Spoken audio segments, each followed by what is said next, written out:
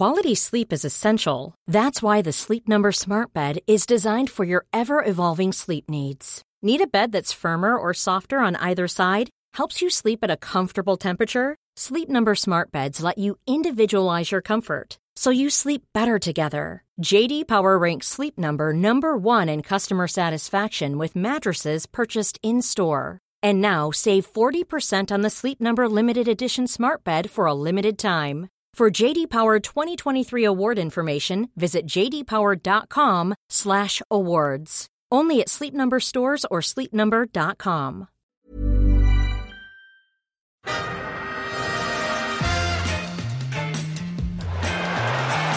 Ahí va a llegar el gol del Arsenal. Özil. Marca Mesut Özil.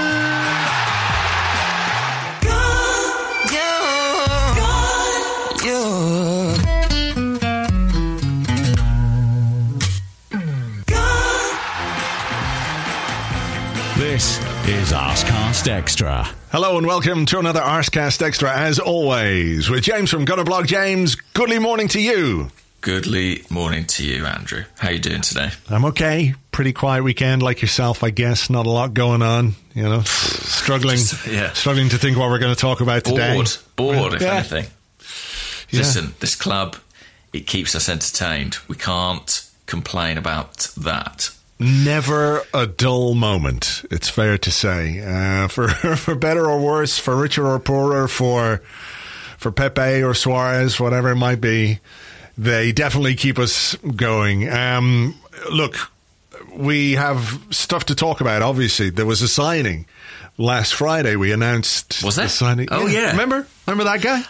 Genuinely, I think I might need to watch the FA Cup final again after this, just to remind myself that happened. It seems impossibly long ago. Isn't it crazy, like, in the whatever it's been, 2 weeks, just over 2 weeks since we won the FA Cup, so much shit has gone down at this football club. It's genuinely crazy. But yes, we did make a signing, so we'll talk a little bit about Willian a bit later on. But of course, the big news over the weekend was the departure of the head of football, Raul Sanllehi. It was all presented in a very amicable way, wasn't it? In the sense, it was like, we just decided that, you know, we'll go our separate ways now. Thank you, Raul. Thank you, Arsenal. Everything's nice, lovely. Yeah. Thank you. There's a bit more nuance to it than that. There's a bit more going on than that. But what were your initial thoughts on the departure? I know his performance and the work that he's been doing is something that we have spoken about quite regularly on the podcast. I know that some people were perhaps a bit tired of us, in inverted commas, going on about it. And maybe clearly it was just a mad blogger's agenda that we had. Certainly not one that a $1 billion corporation would ever take seriously.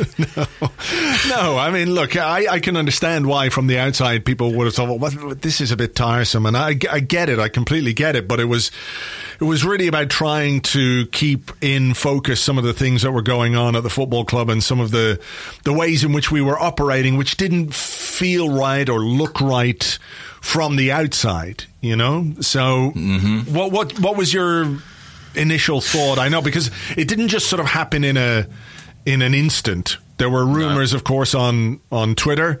I mean, could there be anything more surreal about this season than finding out Raul Sanllehi was about to be sacked by a gerbil? I mean, it's like the icing on top of the fucking cherry on top of the cake of this mad season we've been on. Yeah, it was a mad sort of 18 hours between sort of Friday afternoon when the gerbil made his pronouncement. I think it even appeared a couple of other places online. And then sort of obviously, you know, trying to chase that up and find out the truth. And by the time it was announced, we were pretty confident that this was happening, if it hadn't already happened. And I mean, seismic news, really. I suppose I just have to make clear that I've sort of been working on this story all weekend as a journalist. So at this point, I'm going to sort of take my proper journalist hat off and sort of talk about it as a fan, because it's nice for me to have that opportunity. As a fan, I think my main feeling was one of relief. because, as you say, this is a situation that's been ongoing for some time. There have been real concerns about the manner in which Arsenal are being run. And while I don't think that removing Raul Sanllehi comes close to fixing all those problems, I do see it as a step in the right direction.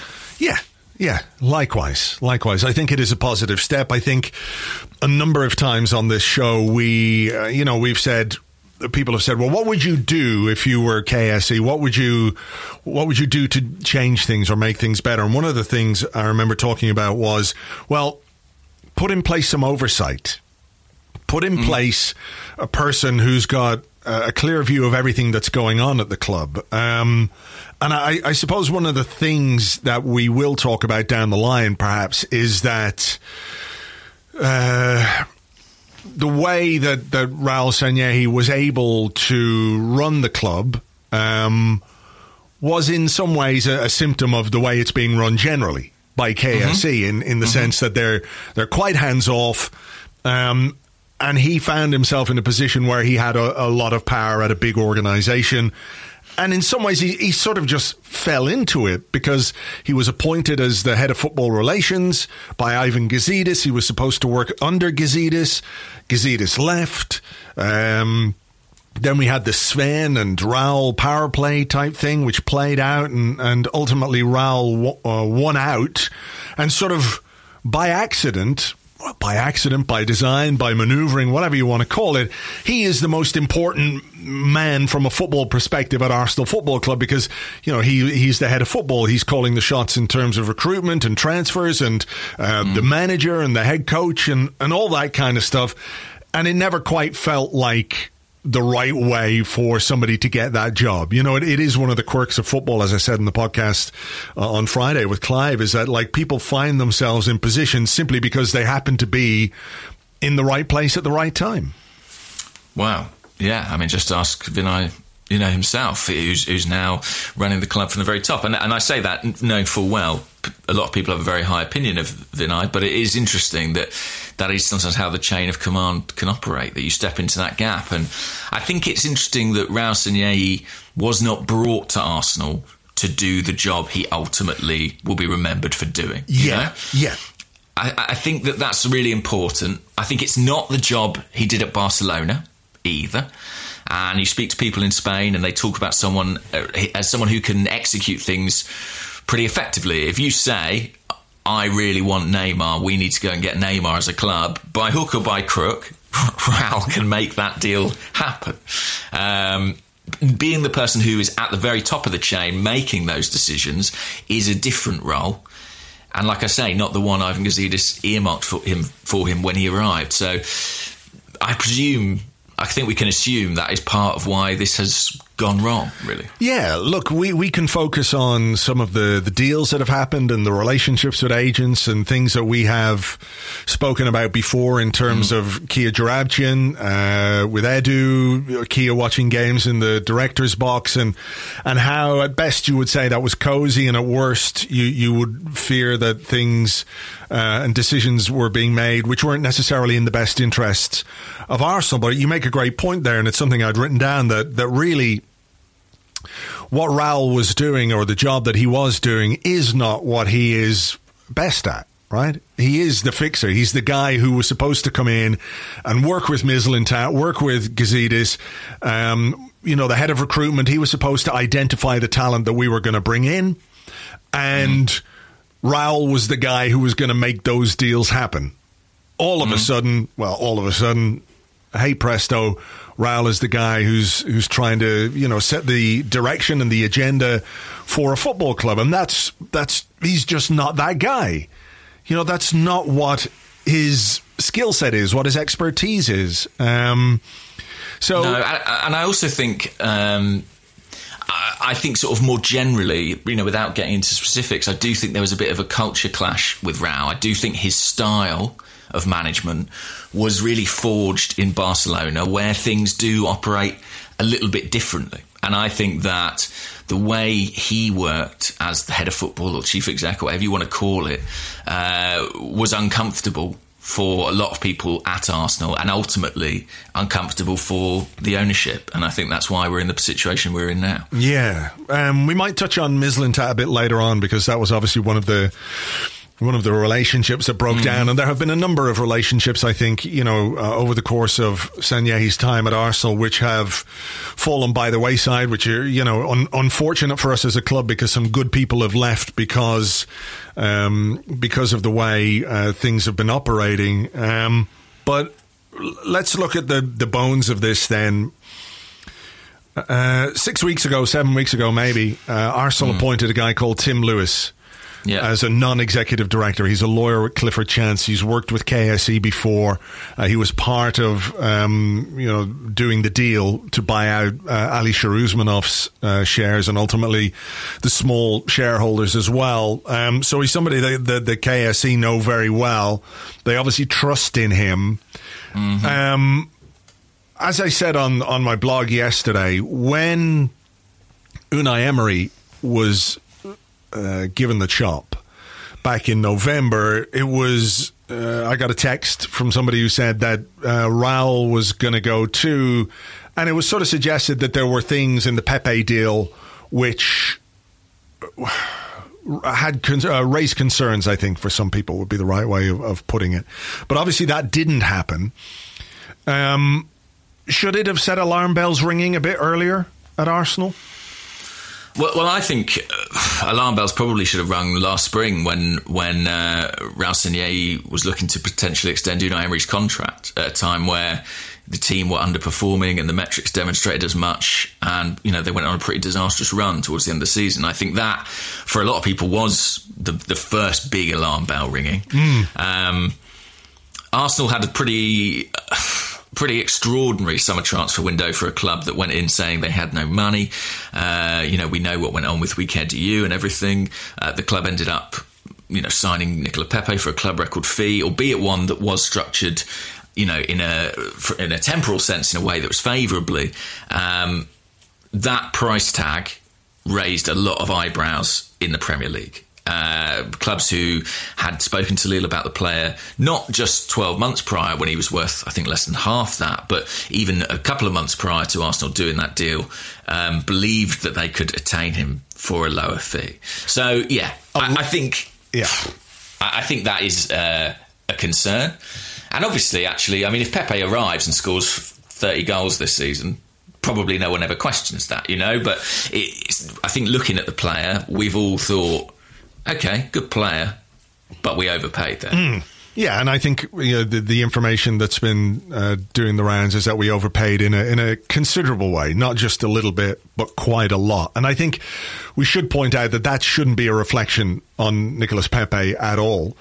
It's not his fault what the club paid for him. If that raised expectations, that's not on him either. So, Yeah, and Lille were in a really interesting financial situation where they basically had to make that amount of money almost exactly in order to get themselves out of some trouble they were going to be in with French financial regulations. They basically needed about 70 million for Pepe to make themselves financially viable. That's interesting, isn't it? Yeah. Very interesting. And they found it. And from what we understand, Napoli were also in the mix and sort of prepared to pay around that mark too. But I do think that must have rung alarm bells, and not just the deal, but I think the manner in which the deal was done, some of the intermediaries who were used to get that deal over the line. I don't think any of that sat right.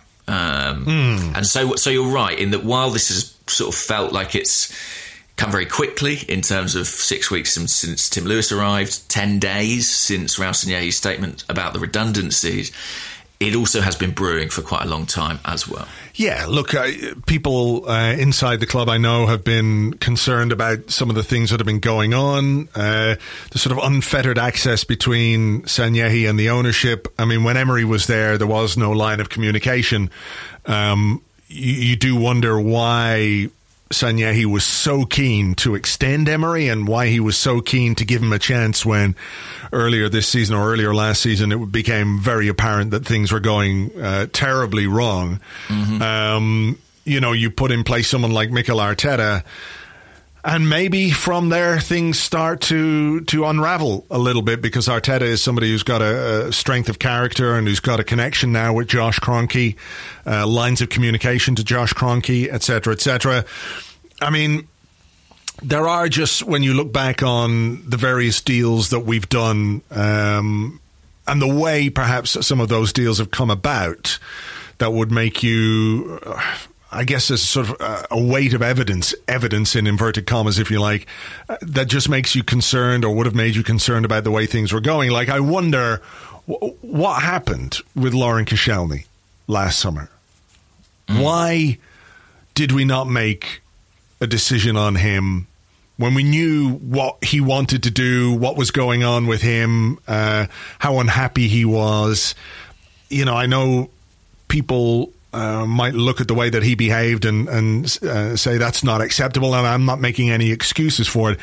I think you have to look at why a guy who has been super professional for Arsenal for 9 years acted out in the way that he did. Yeah, I think that's an interesting point. I mean, basically what you realise here is that it's not been a good 3 years for Arsenal Football Club. And you can look for the smoking gun, but actually you don't really need one to make an assessment on Raul Sanllehi's time as head of football. It's been a period in which Arsenal haven't been brilliantly governed. And, you know, I think that's putting it pretty kindly. I mean, it's been a period of decline. And there are so many different factors that input to that. And you can cite Koscielny, you can cite Pepe, you can cite the relationships with agents, you can cite our Premier League performance, you can cite continued faith in Unai Emery in spring of last year and then in autumn of last year when he was drastically underperforming. You know, you can cite bringing Denis Suarez in on loan. You know, you don't need to find something super dodgy to look at it and say, well, this wasn't going well. Yeah. Do you know what I mean? Yeah, sure. And people will say, look, the decline had set in before that. And I think that's true.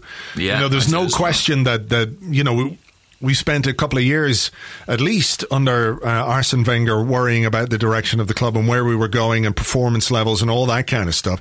So it's not as if this is just under Sanllehi's watch or this is all to do with him. But he did really, if you look at the performance levels, he didn't do anything to arrest the decline. And in fact, this season we finished 8th, just scraped into 8th on the last day of the Premier League season. We were facing the prospect of no European football for the first time in 25 years. You know, so from those, even a basic performance level, you have to look at the work that he did and say he didn't do a particularly good job. Well, I think you've got to judge people by the standards that they sort of set for themselves. If they set certain targets, I think you've got to measure them against that. And if you look at the things that Sanllehi was on record about, things like we can outsmart the market, things like we won't allow players to go beyond 2 years of their contract remaining, you know, we will sign or sell at that point. By his own deliverables that he set up, he has failed. So I think even sort of setting aside, you know, all the speculation and discussion as to, you know, how exactly Arsenal has been run in recent months, I think it's very easy to look at it and say this wasn't going well. And I think that doesn't mean that he did nothing good. You know, I think when we look back at Sanllehi's tenure, we might look at signings like Kieran Tierney or Gabriel Martinelli and think they were positives. Yeah. But the weight of evidence, the balance, I think to me suggests that, you know, this was not particularly healthy. Yeah, I mean, look, I think you're right to point out that not everything he did was bad, but I think the legacy that he leaves is not at all positive. You know, I think there are some good aspects to some of the signings we made. Tierney, Martinelli, maybe Pepe, depending on what he does next season. But, you know, overall, I don't think it was a healthy situation. I don't think it was healthy for the club. I do wonder quite how much damage has been done and how long it will take to fix it in terms of the way we're going to operate from a recruitment point of view. And I think we've got some questions on that, so we'll leave that for the moment. But when you look at what happened with the Tim Lewis appointment, and within 6 weeks Raul Sanllehi is gone. it doesn't really add up to me that this was an amicable parting of the ways. I mean, I think some of the spin that's doing the rounds, has been ridiculous. The idea that Raul was concerned about the 55 job losses and that's why he decided to go, it just does not add up. No. There are things. There are things we can say and things we can't say, and there are things that people need to look at and make their own minds up on. But I think when the ownership appoint a non-executive director to examine all aspects of the club, and all of a sudden, right at the start of the transfer window, when you need your head of football, when he's directly involved in a lot of the work that you're going to be doing at this time, for him to be out the door like that suggests that this is more than just a mutual decision to go separate ways. This is my opinion, but you don't sack, and I use that word deliberately, your chief executive essentially on a Saturday morning because a hamster has tweeted about it. A gerbil, apologies, unless something pretty serious has gone down. Yeah. You don't foreground Raul in the redundancy announcement. I don't think, unless you're thinking he's going to be there for some time. I really do think that the dramatic acceleration of this from Tim Lewis's appointment, from the redundancy announcement to the announcement that Raul was leaving, suggests that there was a catalyst in that. And, we reported this on The Athletic this morning, but this doesn't happen without Tim Lewis. And people are quite clear on that.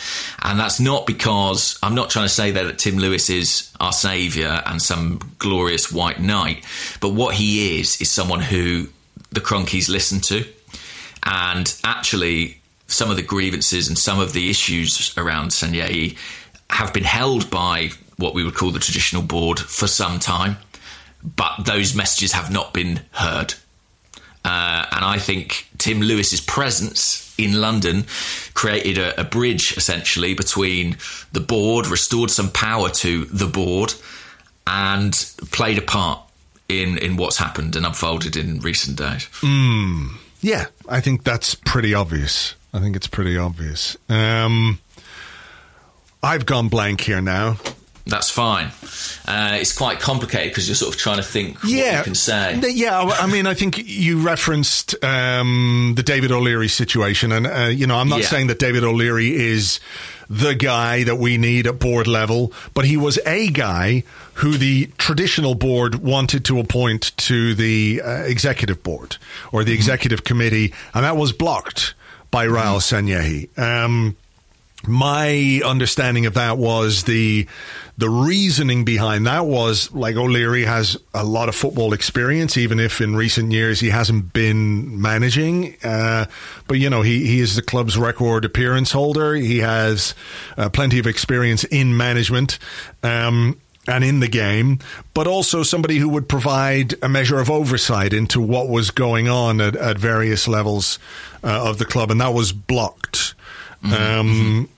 And look, if you have some power in an organization, the last thing you want to do is give it away or dilute it. So I see it from Sanllehi's point of view, but I do think that KSE's duty was maybe to give that greater consideration at the time, rather than allow it to be just dismissed because of the sort of trust that they had in Raul. And I think some of that comes from the fact that he was recommended very highly to them by Ivan Gazidis, who they had a great deal of faith in. Ivan, what is the opposite of King Midas?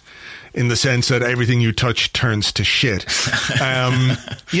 But this is what I mean about the way things have been run. And it's just like, well, Ivan says Raul is good, therefore Raul is good. We trust Raul and let him get on with it because we're the distant owners and we don't know that much about football. So we'll put our trust in the experts that we have in place, that we trust in because, well, Ivan said, and he must be a good guy. Look, he worked at Barcelona. He knows his shit, etc., etc.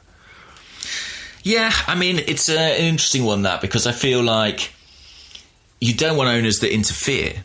Do you know what I mean? You don't want owners that tell people what to do. You want the experts to be given the bandwidth to operate to the best of their capabilities. I suppose it's the recruitment process, isn't it? It's your experts have got to be good experts. Your experts have got to be the best in class, if you like. Look at the processes, look at how you hire, look at how you appoint people to key positions. And I think this is something that, will come up maybe with Vinay, and his progression. And maybe it is a good progression from a career point of view, but you can understand why people might have a few concerns in that regard. But I mean, and just to say, I do think one of the sort of subplots of this, as I just touched on, is that the conventional structure of owner, board, executive committee had been kind of subverted a little bit at Arsenal, as far as I could see, in recent seasons, where the power pretty much all lay with the executive, and the board's role, it had become almost ceremonial. And I do think that what's happened here, crucially, Raul wasn't appointed to the board when it was restructured, unlike Ivan Gazidis, who was a board member, and then adding Tim Lewis to that board, giving a level of oversight, giving a direct relationship with the Kroenkes. I think it has restored a little bit of that hierarchy, and I think that is actually an incredibly healthy thing. And to their credit, the Arsenal Supporters Trust, for example, have been advocating for a stronger board for quite a long time. And I think in this decision, we are seeing the benefit of that. And it's quite a dramatic turnaround from Sir Chips basically walking out because he felt he didn't really have a say in things. Yeah. I mean, do you view this as a kind of opportunity in a way? I wrote about it today in the sense that, KSE have always been this kind of distant, hands-off owner, because when they took over, when they first got involved, Wenger was producing top four and everything was going up. TV money was going up, broadcast money, gate revenue, commercial revenue, all those things were going up. We were top four.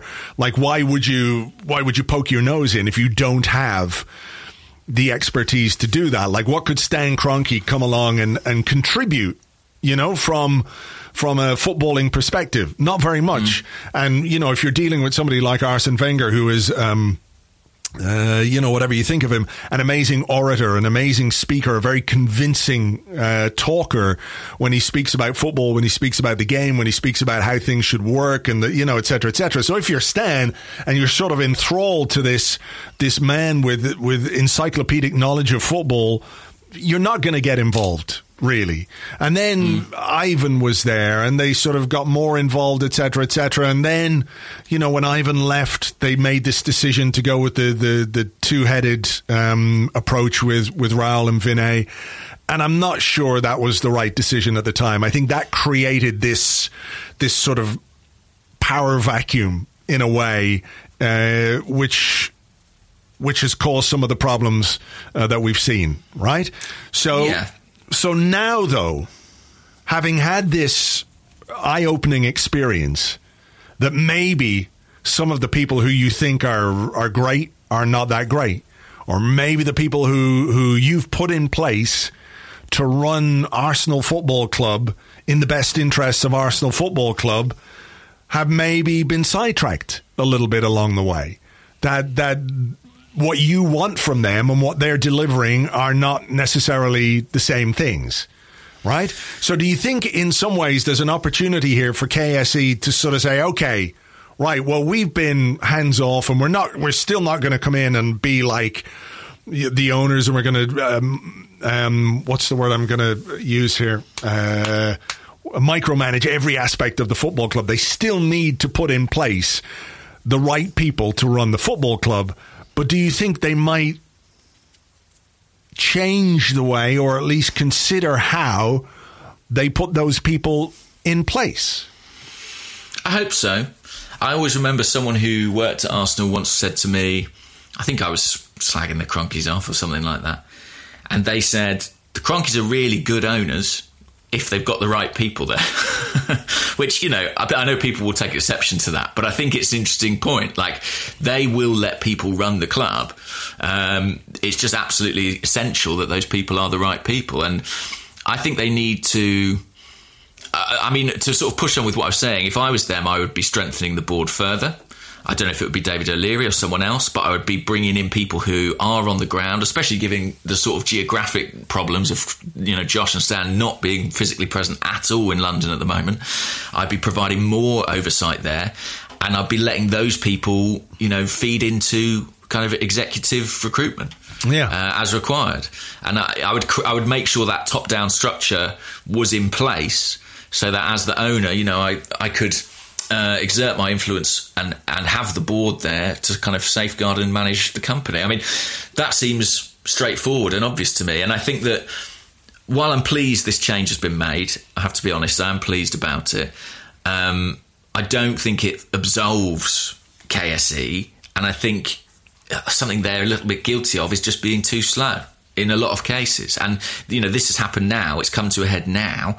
But maybe, as we sort of started out by saying, it should have come to a head earlier. It's really funny because Raul's personal statement, which I'm sure you've read, which did the rounds on social media, kind of blamed COVID for his departure. And while I don't think that's true at all, in a funny way, without COVID, it doesn't happen. Because without COVID, Arsenal aren't in such dire financial straits that they need to bring someone in to overlook the accounts, make sure everything's in order.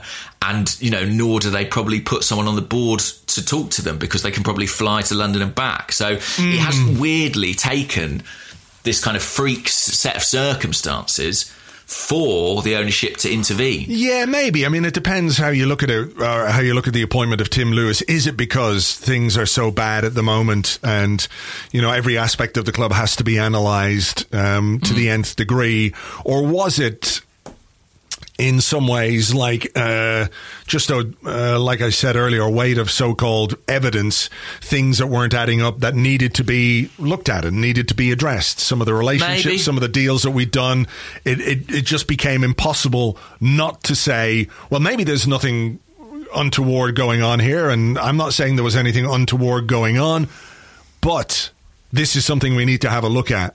Oh, we've had a look at it, and now the head of football is gone. Yeah, I mean, that's true, but to my mind, that's still too late. That's all. I still think, these discussions were happening long before Tim Lewis arrived, Yeah. So in that respect, I'm glad that the ownership have acted. And clearly, I think this does come from the ownership. I mean, Arsenal are effectively on record about that. And, Vinay can't sack Raul. It has to come from the very, very top. Or can't ask Raul to leave, however you want to put it. It's a mutual decision, of course. Of course, yeah, incredibly mutual. But it's really interesting. I mean, I have spoken to quite a few people who think Stan himself would have taken, would not have taken kindly to the way the club was being perceived, because while you can't buy class, you can buy a club that has certain intrinsic values and a certain reputation. And when that is tarnished, it is not good for you or your investment. Yeah, look, I mean, it depends how you interpret that. Like, is the 55 job losses that obviously were sanctioned by KSE, how does that fit into your class? Very true. So it works both ways there. But look, Raul is gone. That's it from him, and I'm glad. And I think we need to move forward, and I think we've got a better chance of moving forward without him. So I'm feeling positive about that. And I just have a question here, because we'll move on just to talk a little bit about Edu and Arteta, because they now have a bit more responsibility. AFC Met says, are Arsenal now structurally set up well for the future? Technical director and head coach working in tandem for players. Only one CEO at the head of the club now. It seems clearer. So in terms of like an operational structure, there isn't quite the same dilution, between the business side of the club that I think Vinay is still going to be operating and have the most responsibility for. I think he even said in the interview he did yesterday, that Edu and Arteta are the are the experts. Obviously decisions have to be made at board level, but they're going to be the ones who are driving the footballing decisions, whether that's playing style, recruitment, all of the things that we are invested in as football fans. That's going to be their purview now. So how do you view it from that point of view before we get into the individuals involved?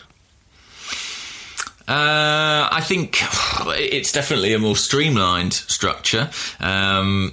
I can't really talk about it without talking about the individuals, I have to be honest, because I have a nagging worry, to be honest, that, I mean, people could probably guess what I'm going to say, but when Edu arrived, I was very full of hope. Do you remember on this podcast me basically saying that for things to work out, he had to be brilliant and he had to effectively be sensational at his job? I have some concerns about his capacity to do that. And I think that if one of the concerns with Sanllehi was, for example, the close links with certain agents, I don't think you've solved that problem as long as Edu is still in place. I think it's reasonable to have some concerns on that level for sure. And I think it's also reasonable to have some concerns about the work that he's going to do and has done, whether, if you're being really kind, you might say that he's only been able to operate in as far as Raul has allowed him to operate. Yeah. Which is, maybe that's true, maybe that's not. Maybe he could have been stronger. I do think, if I were the owners, certainly I would have some concerns about the relationship with Kia. I don't know if people, not everyone who's listening to this will have been listening to the Arsenal Vision podcast over the weekend. Tim Stillman did a nice bit on Edu. I think it's for one of their Patreon pods. And he laid out some stuff about Edu, which will give you a bit more faith about him in terms of, what he can do if he is allowed and the kind of things that he can do from a footballing perspective. But I would say this. I would say that he has got a lot to prove. There's going to be a lot of focus and a lot of spotlight on him, isn't there, over the coming weeks and months? Because there's now a huge amount of responsibility on him to deliver. Yeah, absolutely. And I think I have to say as well, I think Huss Fahmy is a name we will hear more about in the coming weeks and months, because his role becomes pretty critical, I'd say, at this stage too. What is his role? So he is a contract negotiator, contract specialist who came from Team Sky. What is interesting is that in certain negotiations of late, for example, Aubameyang's contract, he hasn't been doing them. It was Raul Sanllehi who was leading those talks, which shows you, I think, that his role is not sufficiently defined, and maybe he's not been granted quite the freedom. Raul was a guy who was very hands-on. Should we put it like that? I think that Huss Fahmy's role is really important, because I think in a technical director model, it is dangerous when the guy choosing the players is the same as the guy negotiating for the players. I think that if you can create a separation between the technical and the financial, it leaves itself a lot less open to bad things. Yeah, that's just my opinion about how you should run a football club. Sure, I think that makes a lot of sense. And so I think, if Edu's job is if Mikel's job is, I need a right back, and Edu's is, how about this right back? And at that point, someone like Huss, or similarly qualified, takes over and handles the financial dimension of that within the parameters that are set by Edu and Vinay or whoever it might be. That strikes me as healthier, shall we say? Yeah, I wouldn't disagree with that at all. Again, could you make the argument that maybe the person in that role has been somewhat restricted in terms of how they can operate? If he is the chief contract negotiator, why is our head of football negotiating a contract with our best player? Because ultimately, he's junior to Raul in those situations, or has been. And so I think if we're going to be fair to Edu and we're going to be fair to Huss, I think, they have to be given this opportunity to prove themselves. And wow, I mean, they've landed right in the middle of an opportunity of sorts, in that we are at the outset of a transfer window. And there's a hell of a lot of work to be done at Arsenal. I mean, it's not just buying players and selling players. In this window, there are, I think, 14 players whose contracts expire in the next 2 years. Arsenal have an enormous amount of work to get through. Yeah. And it will be fascinating to see how much that's impeded by Raul's departure, how much they can pick up the slack. Clearly, they feel internally they have the appropriate people to do so. Let's hope they're granted a bit more authority and we can make a better judgment on them. Just on, the Edu thing, I heard Tim Stillman's thing, and I've written about it as well, about Edu in Brazil with Kia. That is a relationship that goes way, way, way, way back. That is not Raul's relationship. That's something that came to the table via Edu, primarily. They've got so much history that if anyone has a concern about that, and I know there are varying degrees of concern, some people do not care at all. But if you do, Edu either has to sort of shape up on that front, or it will just continue. Well, look, I mean, I think the optics of what happens over the next few weeks will be crucial. I don't know if you can do any more deals for Kia Joorabchian players without it raising... Surely Edu's smart enough to know that, right? Yeah, surely. And look, we spoke earlier about contract negotiations, and one of the things that Sanyehi said he was going to improve was contract management at Arsenal. Players who were getting into the final year of their contract, the final 2 years of their contract, players leaving for free, all of those kinds of things. Again, if you're being kind, you would say it's because of the influence of Sanyehi that they haven't improved. So again, if there's spotlight on Huss Fahmy or whoever's going to be dealing with contracts, it'll be very interesting to see what happens. Are we going to hand out extensions? Are we going to move players on? As for Arteta, by the way, I think this really just strengthens his position, and I think that the club really recognise they've got something a bit special there, and this will only increase his authority. I mean, he is more and more, and I've said this previously on the show, he is more and more the Arsenal manager than the head coach. Increasingly, yes. And I think that was quite clear early on, that he was going to be that kind of guy who wanted authority in these situations. But, I mean, literally the sort of hierarchy is kind of being rejigged and restructured accordingly, where, there are less other voices on the football side and his voice grows louder. And ultimately, I think he will be the defining factor in what happens to Edu. I really do. Like, if he says, I love Edu, I think he's great, then Edu's probably safe. If he goes, I've actually got a mate who I think would be a brilliant technical director, then Edu should be worried. Yeah, well, look, that's not the way we should be appointing a technical director either. If we decide Edu's not the right guy, just because Mikel Arteta likes somebody isn't the reason we should give him the job, That's kind of part of why we are where we are right now. So that's what I'm talking about when it comes to processes and putting in place the right kind of structures and the right people in the right areas. But yeah, I mean, what do you think Arteta is going to be? How do you think he's going to be feeling about all this? I have a suspicion that he'll be quite pleased with the way events have played out. Obviously it strengthens his own hand, as you said, and gives him power. But I just feel like the way he talks about football and the way he talks about the culture and the way he talks about the way things should be done didn't really tally completely with the way things were being done. Yeah, I'm sure, he's going to have more of a say now, and I think he'll value that. It wouldn't surprise me if he's having a little bit of a freak out just at the timing. I do wonder if he's like, oh God, we're in a massive transfer window for this club. How disruptive is this going to be? It would be weird if he didn't worry about that, right? I mean, Raul was across a number of negotiations for the club Aubameyang, but there are others too. I mean, Gabriel, Partey. So, that would be a worry.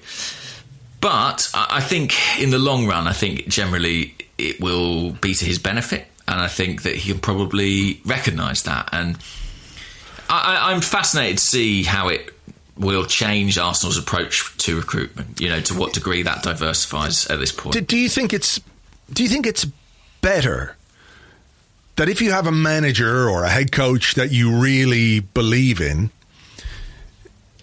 his involvement in the recruitment, as opposed to somebody who just gets given players, seems like a more logical way to operate, if you like, doesn't it? If, like, Mikel Arteta, like we've done the Pepe Zaha thing before, like Emery wanted this and they gave him that,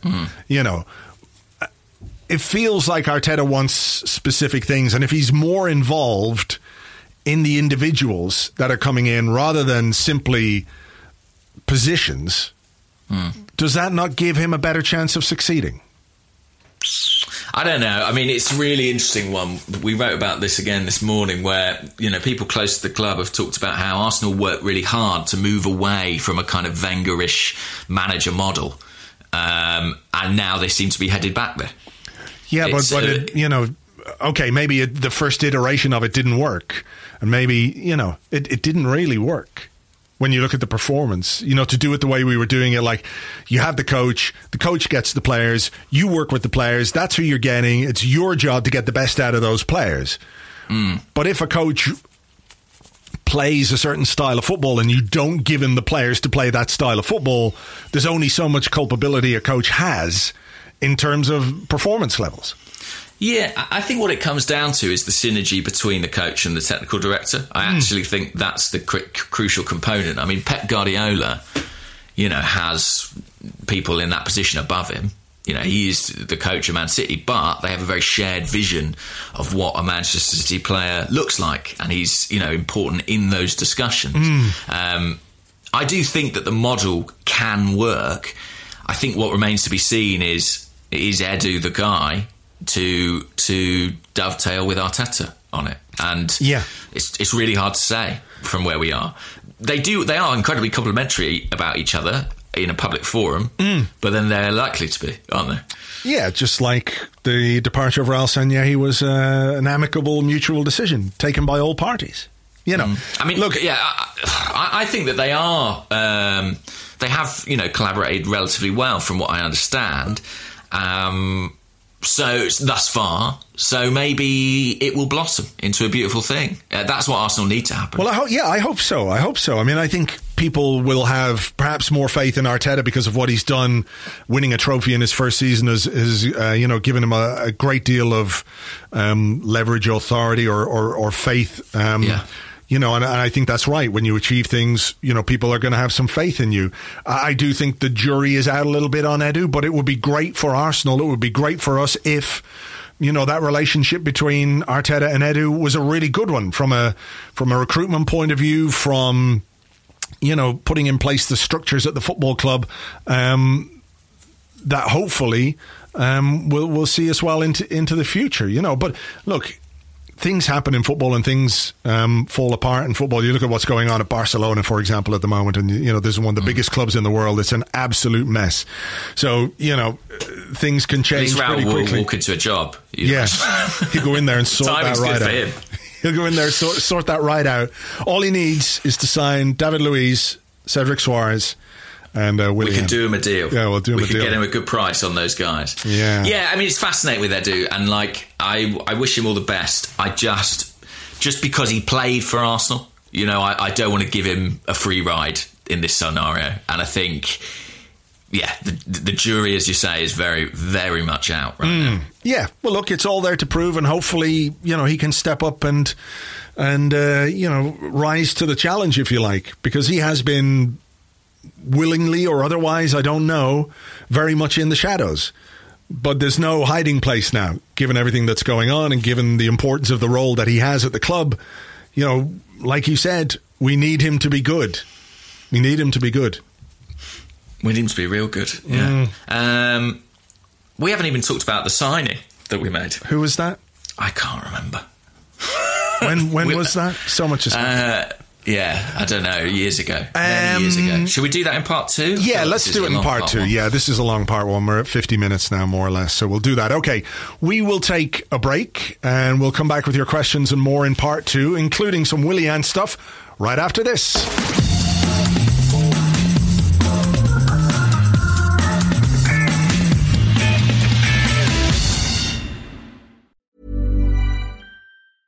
Quality sleep is essential. That's why the Sleep Number Smart Bed is designed for your ever-evolving sleep needs. Need a bed that's firmer or softer on either side? Helps you sleep at a comfortable temperature? Sleep Number Smart Beds let you individualize your comfort, so you sleep better together. J.D. Power ranks Sleep Number number 1 in customer satisfaction with mattresses purchased in-store. And now, save 40% on the Sleep Number Limited Edition Smart Bed for a limited time. For J.D. Power 2023 award information, visit jdpower.com/awards. Only at Sleep Number stores or sleepnumber.com.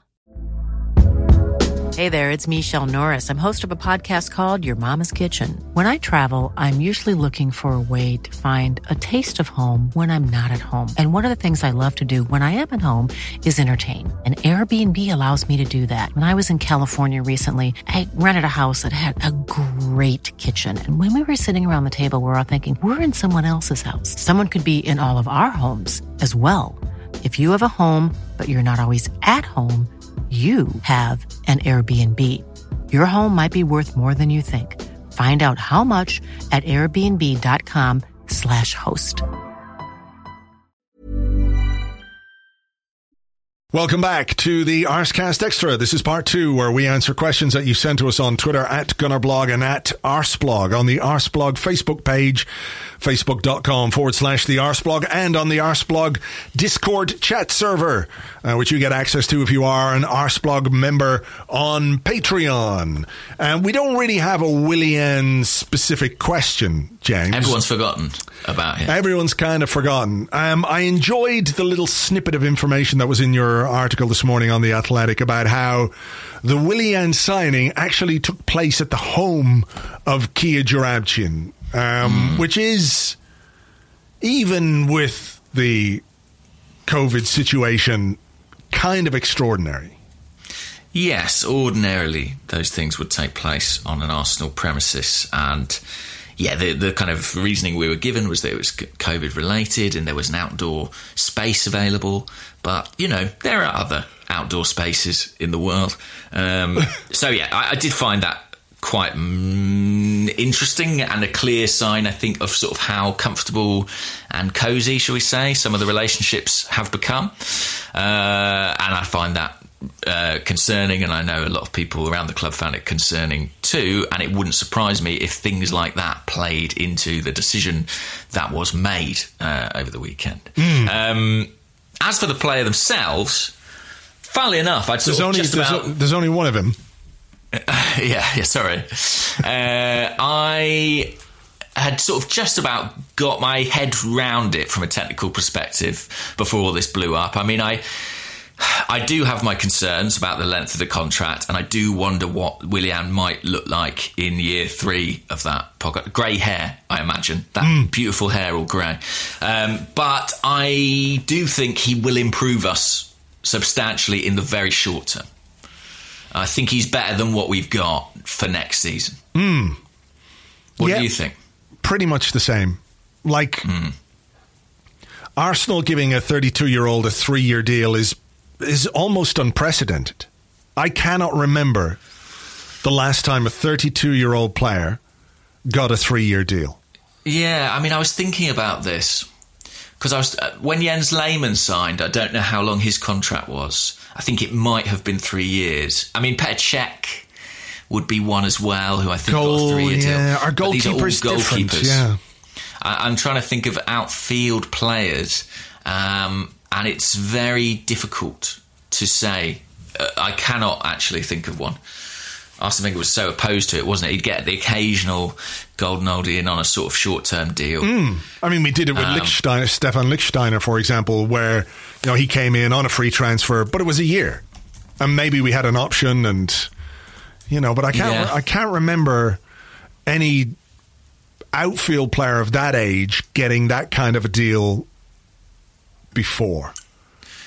Yeah, I mean, I'm trying to remember how old Oleg Luzhny was when he joined. I think he was only in his late 20s. So, yeah, it's a very long contract. But I have to say, I think I've been a bit unfair on Willian as a player. I think he's much better than I had given him credit, and it's because I don't watch Chelsea very much and I don't watch Brazil.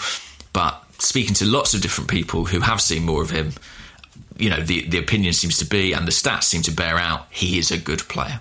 Yeah, I think he's a good player. I don't have any doubt that he can contribute to us next season. I just feel like in the overall scheme of things, in the wider context of the whole Kia relationship thing, which we had concerns about and which I'm sure played a part in the departure of Sanyehi, the age, our inability or difficulty in moving players on when they get to a certain age. We've already got some of those situations going on at the club right now.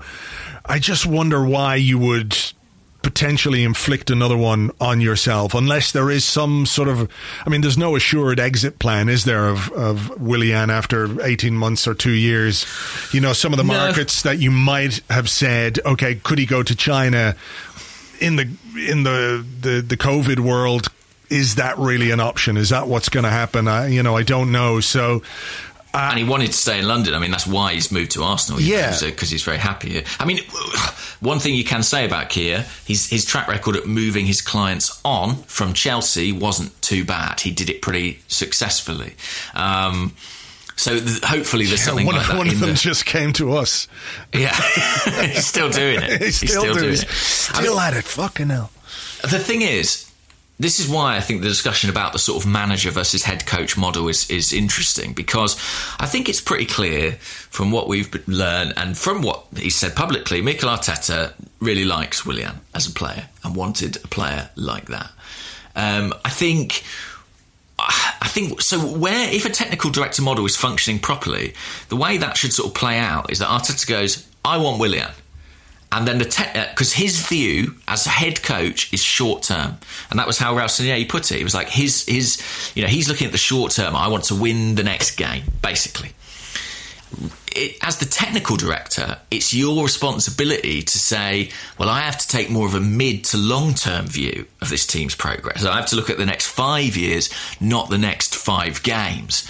And so it's their responsibility really to say, this is not a sensible deal for this club. Right, but do you think, honestly, that the Willian deal came about because Mikel Arteta specifically said, I want Willian, get me Willian on a 3-year deal? Or was it a case that he was asked, would you like Willian? We can get you him pretty easily. I think it's probably the latter, but I don't think Arteta... I suppose what I'm saying is, in his job description as it stands, it's not Arteta's job to care if it's 3 years or not. Do you know what I mean? It's sort of not his problem. That is the job of the technical director, to make a decision on whether the length of contract and the amount it's going to cost the club is appropriate. And that's another reason that I have my nagging doubts. Well, there. I would suggest, and I will happily be proved wrong on this, but I would imagine the contract length for Willian was more to do with Sanyehi than Edu, I would say. I think, okay, maybe. But then he's not been doing his job. We come back to the issue of whether he's allowed to have that kind of input, right? All I could say is I think that's generous. I think we might be affording Edu a bit of generosity there. Maybe so, but I mean, do you think who made the decision to give Cedric Suarez a 4-year deal? Was it Edu? Was it Sanyehi? Was it the pair of them? Was it the 3 of them? Did they have a nice, picnic on Hampstead Heath? Probably. And I mean, I can't say, obviously, officially, I don't know. But I don't think, I've never ever at any point had any suggestion from the club that Edu and Sanyehi weren't on the same page. I've never ever heard anything to say, yeah, Edu's furious about Cedric Suarez getting this many years. No way. Not anything like it. Been presented with a completely united front. So you may be right, and maybe Edu is incredibly conscientious about the club's money and where it goes, and is wary of giving these longer deals to younger people, to older players, and has just been steamrolled by Sanyehi. Well, I only meant that in terms of the seniority that Sanyehi had. Like, it was Sanyehi who brought Edu to the club. Well, let me tell you this. If Sanyehi was not stopping Edu doing those things, or if, no one's stopping him now, Vinay's not going to go, I think that should be a 2-year deal, actually, mate. Do you know what I mean? So, well, somebody should be. Somebody. This is a gap. This is a problem. Well, no, to my mind, that's Edu's job. He is a director of the club. Sure. He has to protect like I say, the mid-term prospects and balance, and Huss as well is involved in this, but balance the financial dimension. It is alarming, shall we say, that decision was made. And I say that knowing that Willian is here, and I'm actually excited to watch Willian play. I think he's going to be good. I think he's going to be good next year, for sure. I think he's better than what we've got. But I'm still worried about how that deal came to pass. I think that's fair. I have a question here. It comes from our Discord. And it says, it's from Kieran E, who says, goodly morning to you, Kieran. He says, if we don't have a scouting network, and we don't have Sanyehi's little black book, what does this mean for transfers in the short/mid-term? And I think it's worth pointing out as well that, one of the things and one of the concerns that people have had is the marginalisation of A, the scouting network, but B, the data side of our recruitment. Pretty much everybody was marginalised. So we don't have scouts. The data guys are pissed off. The head of football is now gone. What are we doing now in terms of how we recruit? And I think the other thing to point out as well is that if we're going to be critical, or if we're going to give, not give him a pass, but if we're going to point out that Sanyehi, his job wasn't to run a football club, it was to do deals that other people were going to put in place. That was him. He was a fixer, that guy. Edu is not a talent spotter. That's not his role. He's an administrator. He's close to the squad. He spends time around them. He's like a liaison officer in some respects. Operations, yeah. And he manages the staff as well. He has a close relationship with all the staff. So that's kind of his job. So who's out there looking for the players and identifying the talent? Is that not, as it stands, if we're talking about the structures and the new structures that we might put in place, the biggest gap in the current setup? Chief Scout Kia, surely, solves that problem. No, I think, look, clearly it's a bizarre situation Arsenal find themselves in. Having effectively dismissed their entire scouting team, it is strange. Now, I appreciate there are factors that make scouting, particularly in person, more difficult at the moment in this COVID landscape. I recognise that. But Arsenal do need to identify talent, and it may not be in this window, but they may know who they want in this window. In fact, we understand they do know who they want in this window. It's going forward. A lot of work has gone into Arsenal's talent identification department for kind of 17 to 23-year-olds, kind of development players. That has been something that Edu has kind of evolved. There were a lot of changes at that level with Steve Morrow moving on and others, but he has brought other people in, promoted other people. There is an emphasis on video scouting, I understand, at that level.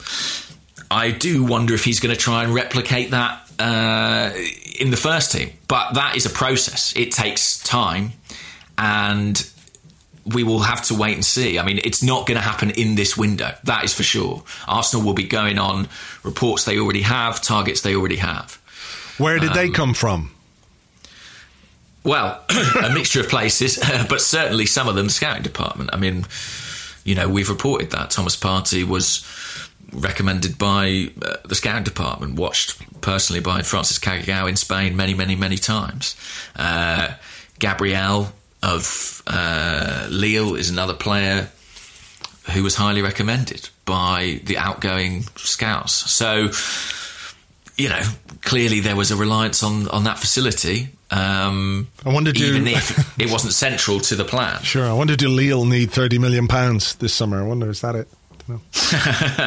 Maybe. I mean, you know, we understand that's a very real prospect. That deal. So, and you know, I can get behind that. I think he looks like an interesting player, and he is the right kind of age profile. He's sort of 23, 24, you know, athletic, great. But it will be fascinating to see how Arsenal go about this recruitment process. It's Edu's baby now. I mean, there's no one else's voice really in there to contest him. He can make of it what he wants. So I suppose if we're having this conversation about Edu saying, well, we don't know much about him, you know, what's he actually done? What can he take responsibility for? In 6 to 12 months' time, we will be in a far better position to make that judgment. Yeah.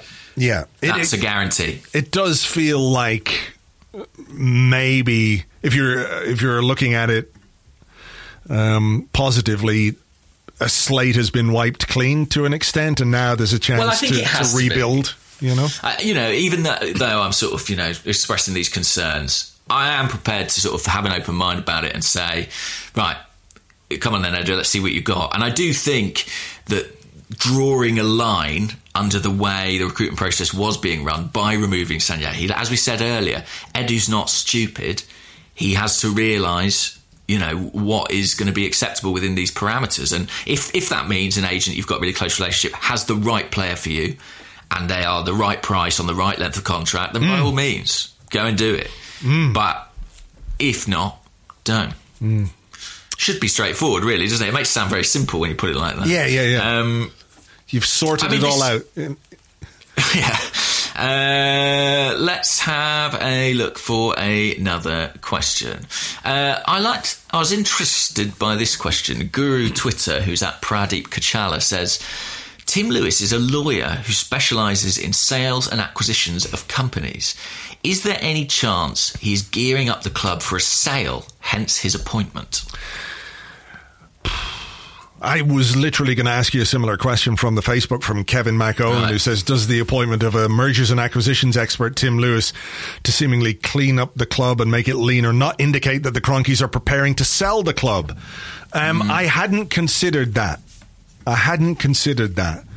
I don't know definitively, but I do feel like his appointment was basically putting somebody that they trust in at ground level to be their eyes and ears on the ground, because they had concerns about the way things were going, and they needed somebody they could trust to come back to them and report what was going on, or to to dismiss some of the things that they had heard, or confirm some of the things that they had heard, whatever it might be. I feel like it was that more than trying to sell the club. But I mean, nothing would surprise me at this point. But I don't think from everything that they've said, they are actively trying to do that at this moment in time.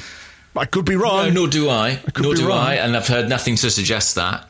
If I was talking in a sort of speculative fashion, I would say if the Kroenkes had to sell an asset, I do wonder if Arsenal might be the one, given that it's outside of the US. It probably, think of the headache it causes us. Imagine the headache it causes them. I do wonder if, what's happening in terms of slimming the company down, that could be seen as lining it up for a takeover. But I haven't heard anything to that effect. We always have to look at the Kroenkes' track record here, which is that they don't sell franchises, if you forgive the word. So, Yeah, I'm not so sure, but it would be. It's not a bad theory, though, is it? I mean, it's a decent shout. Yeah, I mean, the questions. Yeah, particularly at the moment when there are financial implications in the big stadium in LA. That's way over budget. Exactly. And if there are financial pressures, then certainly Arsenal is probably the most valuable one outside of the LA Rams. Maybe I could be wrong about some of the American ones. Maybe they would just deliver more because of the way that American sports operate. But, this is one which would allow them, if they were to sell, for example, they could consolidate all their efforts within the US rather than have to keep looking across the Atlantic. So, look, wait and see. But I don't think that's why they appointed Tim Lewis. I think it was more to do with looking at what was happening and seeing what needed to happen. And I think what happened at the weekend was something that needed to happen. We have a question here from the Discord from Cluck the Rotisserie Chicken, who says, does it give you any assurance that Vinay has been at the club for 10 years, as he repeatedly pointed out in his interview? Does that qualify him for Arsenal DNA? And do you think he might be more motivated to progress the club than Sanyehi, who was a Barcelona man? I don't think that that should matter massively. In terms of, the fact that Sanyehi was from Barcelona, I don't think is what led to his it not working out particularly. As I said earlier, I think there might have been a bit of a culture clash. I mean, Vinay will understand the culture of the club, and I think maybe will have success in terms of managing up and managing down as a consequence of that. But this is a huge role for him now. It was a big role before. It's even bigger now. I think everyone thinks he's a great guy. I think people think he's very astute. But like everyone else in this new setup, he is still being assessed, right? And the jury kind of has to be out. I did like his interview, I have to say. I thought what he said about, the club improving the way they communicate with fans was promising and shows an awareness, I think, of some of the problems that have existed between the club and its supporters. So I'm encouraged by that. And, he's got a pretty clean slate in my book. So we'll see what we get. I mean, it's difficult for me to sort of say more definitively than that, really. Yeah, well, I mean, I don't know either. Like you, everyone I speak to about him says he's a good guy and they have a lot of respect for him. He's quite young still. You might wonder if he's got the authority or the gravitas, to be that guy, to fulfill that role. And I suppose if we're going to have concerns about Edu, given his proximity to the previous setup, Vinay was part of that as well. So I can understand why people would have some doubts. I mean, I sort of expect a few more appointments to be made. In what sort of areas? I don't know. I mean, I wonder if we might appoint somebody in an ambassadorial role to the board. Like you said earlier, the AST have been championing greater inclusivity and greater diversity in terms of the faces and the people who are on the board. So that might be something that the club consider at this moment in time. I just wonder if there might be somebody with big football experience, whether they're an Arsenal person or not, who might be useful in this current setup. But then it's a delicate one, isn't it? If you've got a manager, if you've got a technical director, where does somebody else fit into that? I feel, as I said earlier, the recruitment side of things is where we have the biggest and most obvious gap right now. What I'm hearing, Andrew, is Wenger in. That's what I'm hearing. No, not at all. Not at all. I know. But it becomes an interesting one, because if you do bring in someone in that role, what is that role? And does it then leave us in that similar situation where it's kind of impossible to judge Edu, It's a really interesting one. Yeah, too many cooks and all that kind of stuff. But I mean, the thing is, as a fan, the guy I have got my faith in is Mikel. Yeah. And the reason I had to do that is because he managed to win a trophy in the most tumultuous half season you could ever expect in his first ever job as a manager. He has earned that, I believe. And I basically, without wishing to sound too much like I've sort of gone mad and got blind faith, I kind of think I trust his. I sort of trust his judgment at this point until it goes wrong. Do you feel like he might have some sort of an input into the way the club will be structured? Yeah, and that's kind of what I was trying to say when I sort of said, if he's got someone in mind as technical director. I do think he came from a club that had a really clear executive structure, and quite a dense one too, at Manchester City, with lots of people filling different roles, but a clear complicity between them. And I don't think he is adverse to those relationships. I don't think he wants to be Arsene necessarily. I think that he's happy to work with people if he thinks they share his vision and he thinks that they're competent. And one of the things I hope the club does is I hope they conduct sort of exit interviews with people who have left in this period, not just Raul, obviously, but also people from the scouting department. If I were them, I would be sounding out people and saying, look, what do you think went wrong at this club? What do you think we could do better? I think that's good practice. Whether they will, I've got absolutely no idea. But I would be doing that, and I would be speaking to people who are still there. I'd be speaking to Mikel. I'd be asking him about his experience at Manchester City. Arsenal do need to... We're saying the structure hasn't worked, and that is right, but the structure has been an absolute mess. I mean, it's been a sort of cavalcade of different people being promoted and fired. I mean, what never was tested was Ivan Gazidis, Raul Sanllehi and Sven Mislintat. That had no real run to assess it. And I'm not saying it would have worked, but that was the original plan, and kind of everything since then has been a bit of a fudge, to be honest. When it was put in place, after you have a manager like Wenger, it felt like a good idea. You've got the chief executive, you've got the head of recruitment, and you've got the head of football relations, as he was back then, but he was the guy who was going to get the deals done. So you have this trio working in tandem. Obviously, it didn't work out. I mean, do you look back on the departure of Mislintat with regrets? Because I know people will say, well, what did he bring to the club? Aubameyang, Socrates, anyone could have brought you two experienced players like that. There was, obviously, Torreira was a player who we were excited about but didn't quite work out. Guendouzi, again, similar, a player who looked good and was sort of the kind of signing that you were looking at Arsenal trying to make. I feel like he only really had one window at Arsenal, and in it, I know he brought Aubameyang the summer, yeah, and he brought in Leno, who's been very good. Torreira people liked, but we've had controversial opinions about him in the not too distant past. Guendouzi, that was not so much a player quality issue as a character issue, whatever's gone on there. Lichtsteiner, a short-term cover for right back, and then what did we do? Who was the other one? Socrates, right?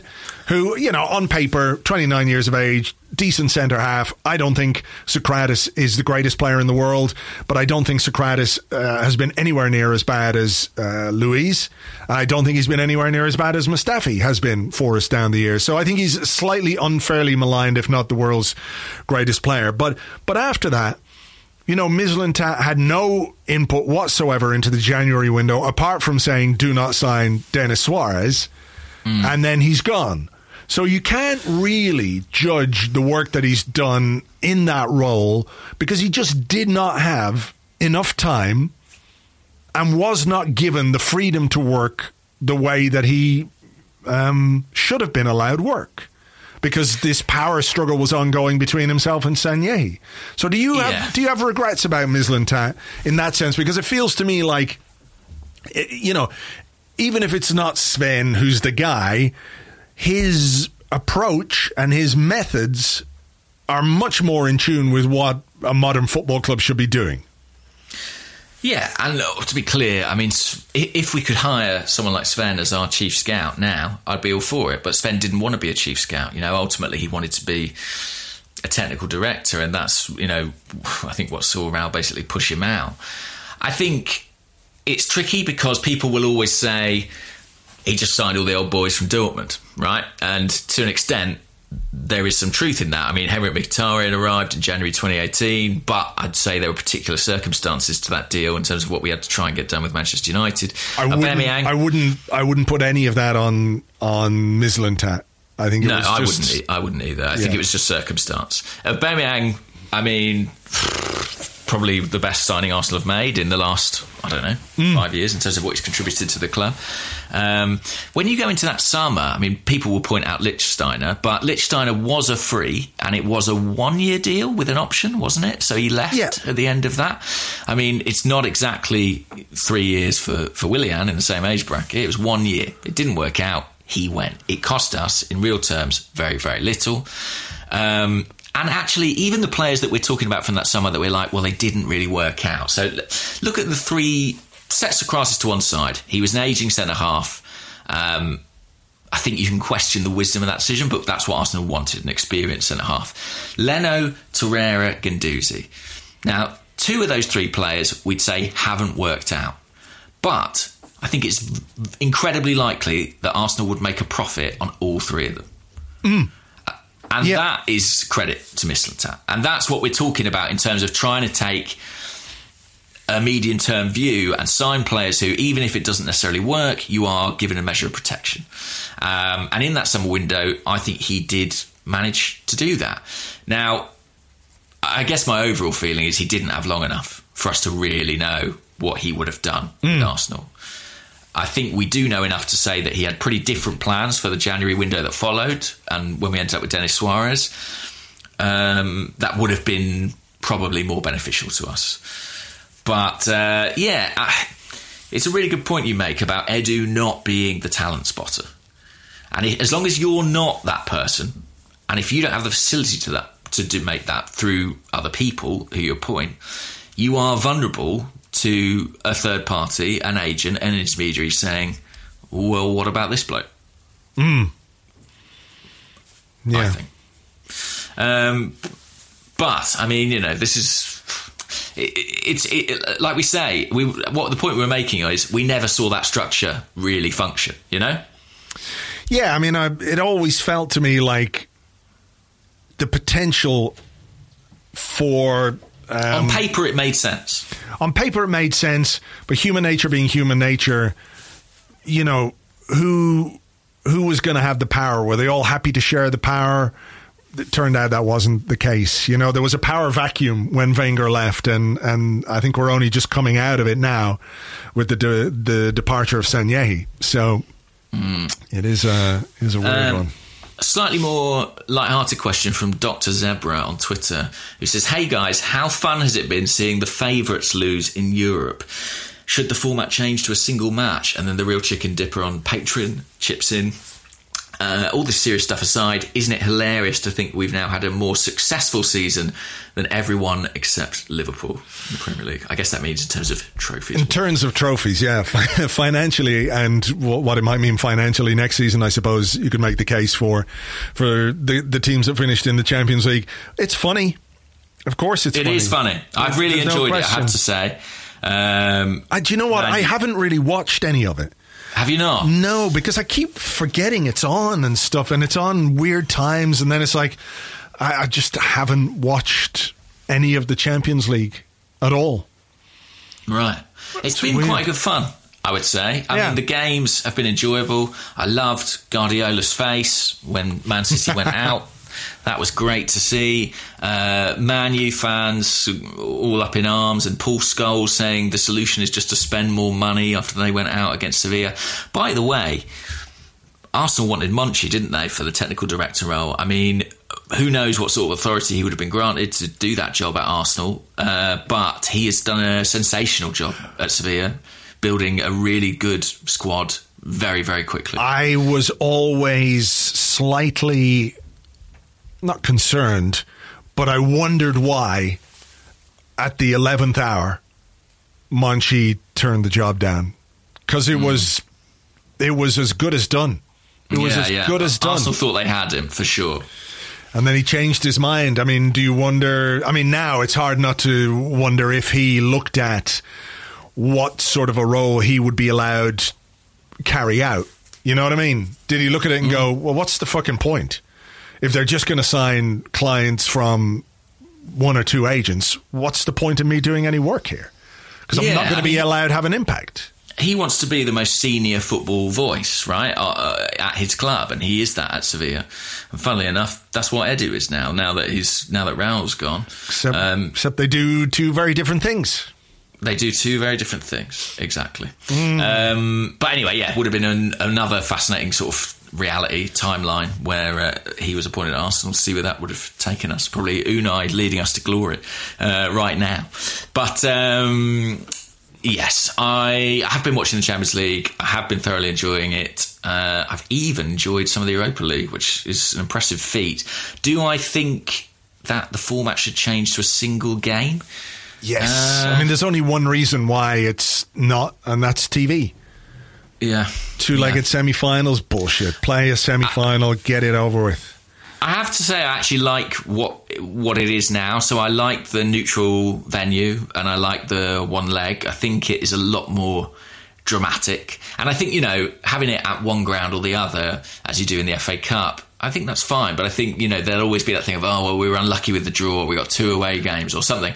I think having it neutral is good. So if I was sort of reimagining the Champions League, I would probably have the group stages or some nonsense like that so that everyone can still make their money and they can get all their TV rights, and then keep the knockout period or a portion of the knockout period for this kind of playoff mini tournament where, everyone can just sort of swim around in money for a week and keep that away from the domestic leagues. So let me ask you this, based on the semi-finals, who would you like to see win the Champions League? Because, look, clearly Bayern Munich, no. Are the best team.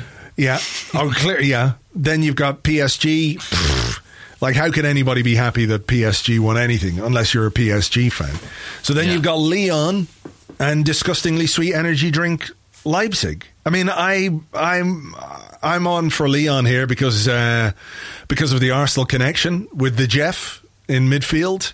Of course. Imagine the Jeff leaves Arsenal for £1 million and ends up winning the fucking Champions League the next season, having been transferred for 25 odd £million. That's not great. It's not great. No. Anyway, I'd like it. Lyon, I think, are going to be the neutrals' favourite, aren't they? Yeah. I mean, Leipzig are fun to watch, but there are reasons that people, object to them. I mean, I'm just glad it's not City. I find City's sort of dominance very dull, and it amuses me that they can't win the Champions League despite their best efforts. Yeah, he's got a what do you call it? He's bald? Yeah, he is bald, very bald. Yeah. He's got a bald spot when it comes to the Champions League. I was going to say like a mental block or something like that, but there's something fundamentally wrong with him in the Champions League, isn't it? It's so childish, the bald thing. I mean, I fully recognise that I'm bald too, and I've never won a Champions League either. But yeah, I do. Yeah, but you've never failed to win a Champions League, James. Exactly. Yeah, I mean, I guess if Bayern Munich win it, I can completely make my peace with that because they are the best, and I suspect they will win it. Serge Gnabry left Arsenal. Yes, exactly. It's Gnabry versus Jeff in the Champions League semi-final. Painful to watch. Okay, I've got one final one before we go. Yeah. It comes from Twitter from Chocolate Whiskey Nuts, who's at Nuts Whiskey. And he says, what do you think of the Anelka documentary on Netflix? Of all the current Arsenal players, who would interest you to have a documentary filmed? I haven't seen the Anelka thing. Have you? Yeah, I watched it over the weekend.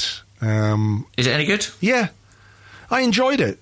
I mean, he's a bit like, well, I acted terribly, but then so did they. And that made me act terribly even more. And now I probably shouldn't have done that. But I'd still do it again because that's who I am. But, I thought it was interesting. I think he's a a fairly interesting character. Pretty much everybody who's on there, and there's like Arsene Wenger, Patrick Vieira, Thierry Henry, Robert Pires, Didier Drogba. There's even some William Gallas, I'm sorry to say. But pretty much everybody says, like, he is just the most misunderstood guy that there is. He's a really good guy, and, you know, and everything else.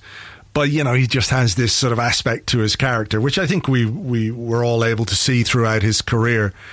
Wenger says at one point, he says, like, he's had a great career. He's had a great career. Look, let's not beat around the bush. He's had a great career.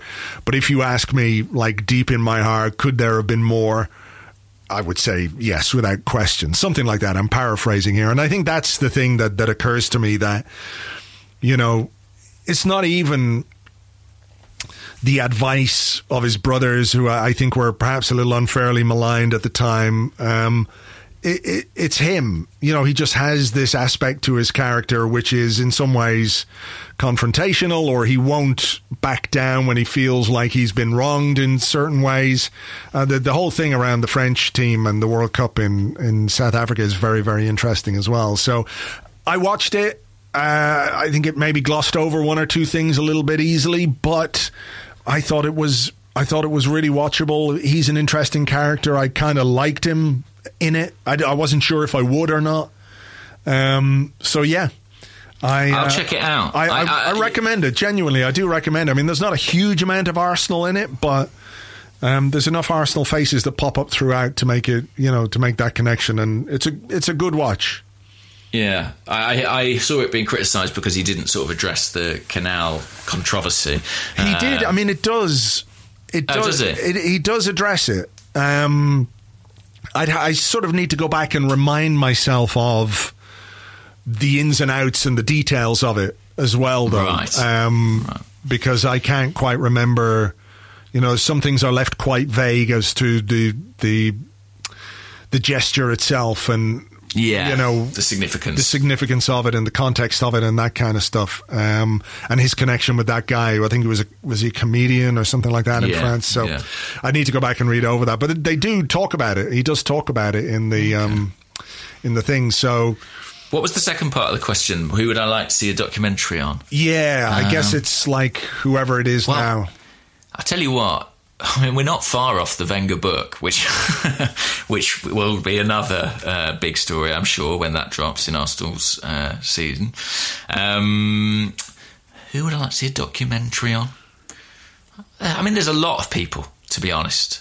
I really enjoyed the Roy Keane, Patrick Vieira one. I don't know if you saw that they did on ITV. That was quite a good summation. But I think the question is about which of the current players would you like to see a documentary? Current players. Oh, I don't care about them. No, I would choose... who would I choose? Let's have a look. You got anyone in mind? I'm not saying that he would be my favourite or anything like that, but I do wonder if a David Luiz documentary might be quite fun. Yeah, in terms of, you know, his career and the career he's had in England, in France, you know, working or in Brazil with the Brazil national team as well. I think it could be an interesting one. I think Aubameyang obviously would be an interesting one too. Beyond that, it's hard to sort of get yourself up for behind the scenes 90 minutes of Mohamed El Neni, for example. Sure. You know. Well, maybe we'd learn something. We don't know. You never know. I mean, you know, Hector would be interesting, I think, because he's got quite an interesting life and a lot of broad interest. So I think that would be quite a good one. But yeah, I mean, you know, let's wait until the end of their careers when we can sort of more establish who are the kind of cult figures. The end of their careers? Well, Willian it is then. Yes, well put. We kid. Okay, look, we are going to leave it there for this particular episode. Thank you as ever for being here. Thanks for listening. For Patreon members, we'll do something midweek for you as well, a transfer pod. So get on board if you like. Patreon.com/Arsblog.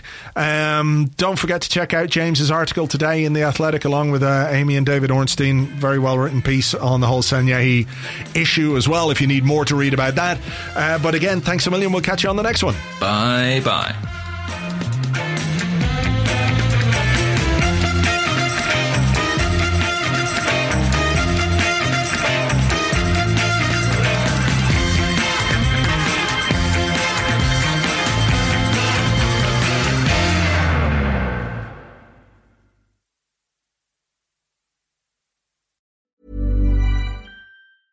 Mom deserves the best, and there's no better place to shop for Mother's Day than Whole Foods Market. They're your destination for unbeatable savings, from premium gifts to show-stopping flowers and irresistible desserts. Start by saving 33% with Prime on all body care and candles. Then get a 15-stem bunch of tulips for just $9.99 each with Prime. Round out Mom's menu with festive rosé, irresistible berry chantilly cake, and more special treats. Come celebrate Mother's Day at Whole Foods Market.